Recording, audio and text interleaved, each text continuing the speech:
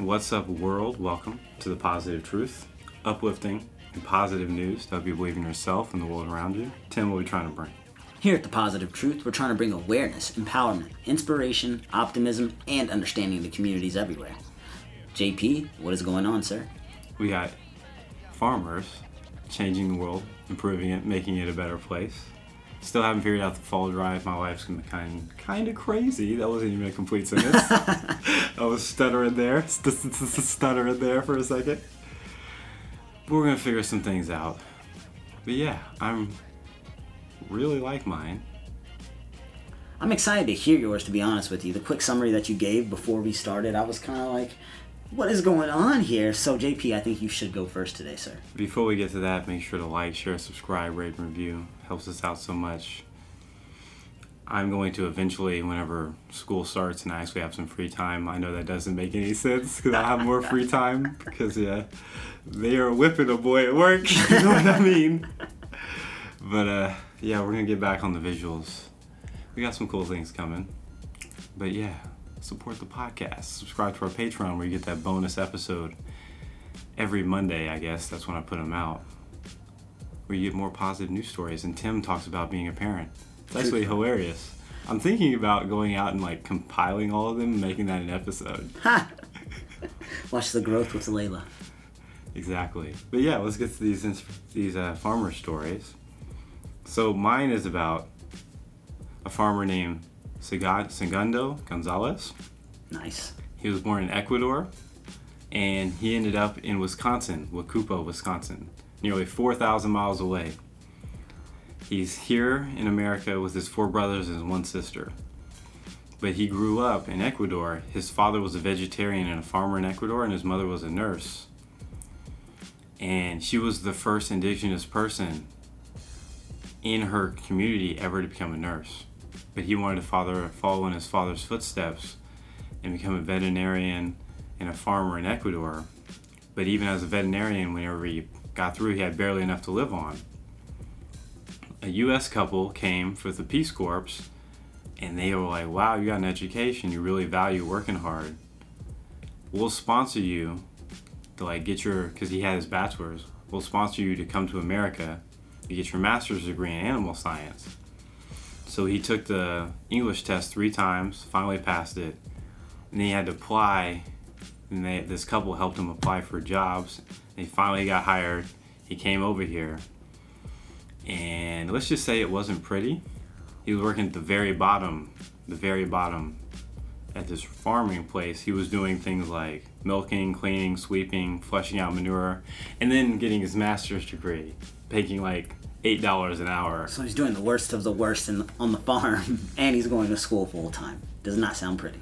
While being in a foreign country, without his family, not speaking a first language. Takes an emotional toll for sure. After he graduated, he had to go back. He lost his visa. So when he went back, he was like, I'm a quick learner. Nothing's going to stop me.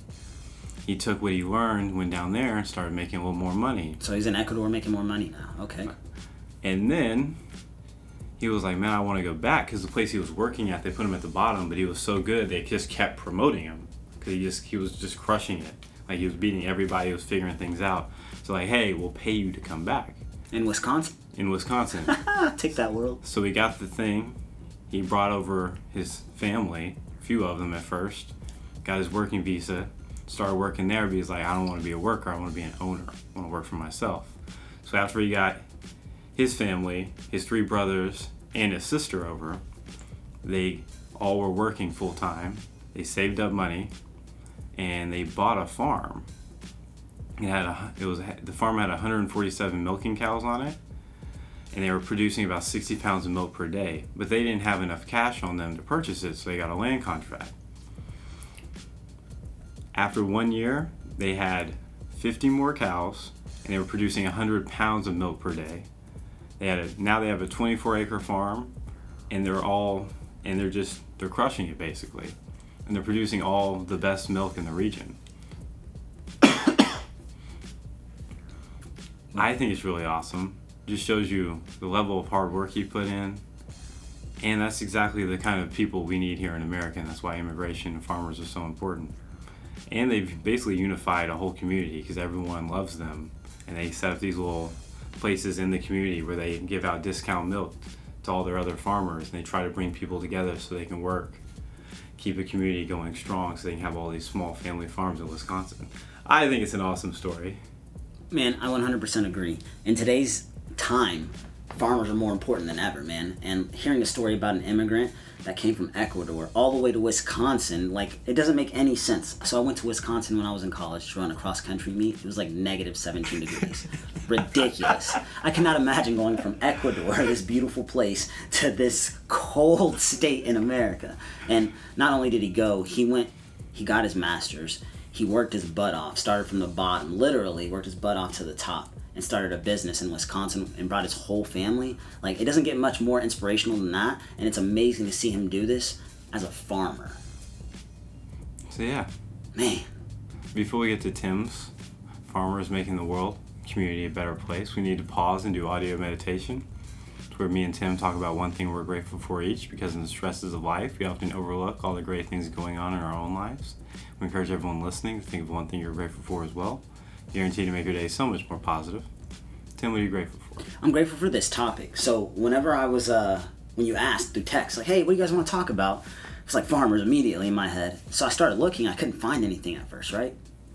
I'm like, yo, I'm getting frustrated. This is annoying. But then I started doing some thinking. I was like, man, I know some urban farmers. Like, they go to the farmer's market, like, every weekend. I know a woman that makes salsa out of her jalapenos and tomatoes and stuff that she grows. And I'm just started... Amazing. Right? It just blew my mind for a second. So I'm like, wait a minute. They also do stuff to help in the community. And it also helped me find my story that I'm going to talk about next after we, get done with this session. But it's just amazing to me that, like, these farmers are doing so many positive things in the world. And they've been doing it for so long that, like, now... they get to inspire a whole generation of young people out here in the world, in all reality, to start farming again. Yeah, homemade hot sauce, 10 out of 10. Dude, she was selling it at Homeland, too. Her hot sauce was that good. Her salsa, whatever, it was that good. She started selling it at Homeland. Dude, for everyone that's not in Oklahoma, I don't know if there's a Homeland near you. It's basically a grocery store. Facts, my bad. Take that, world. I don't know. Never seen a Homeland outside of Oklahoma.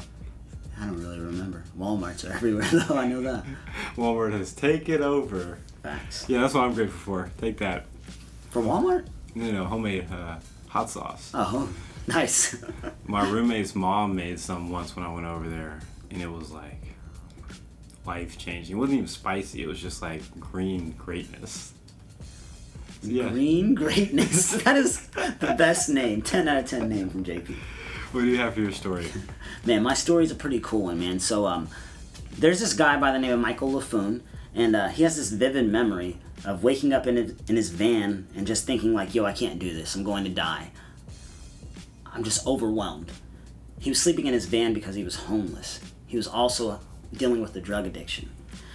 So he was basically trying to figure out what was he going to do. And this was 8 years of him living on the streets. He was at his end's wits. And he heard about this garden at this kitchen he was volunteering at. So he ended up checking it out, and come to find out, they take homeless people off the streets. And this project, which is called the Homeless Garden Project, takes homeless people off the streets.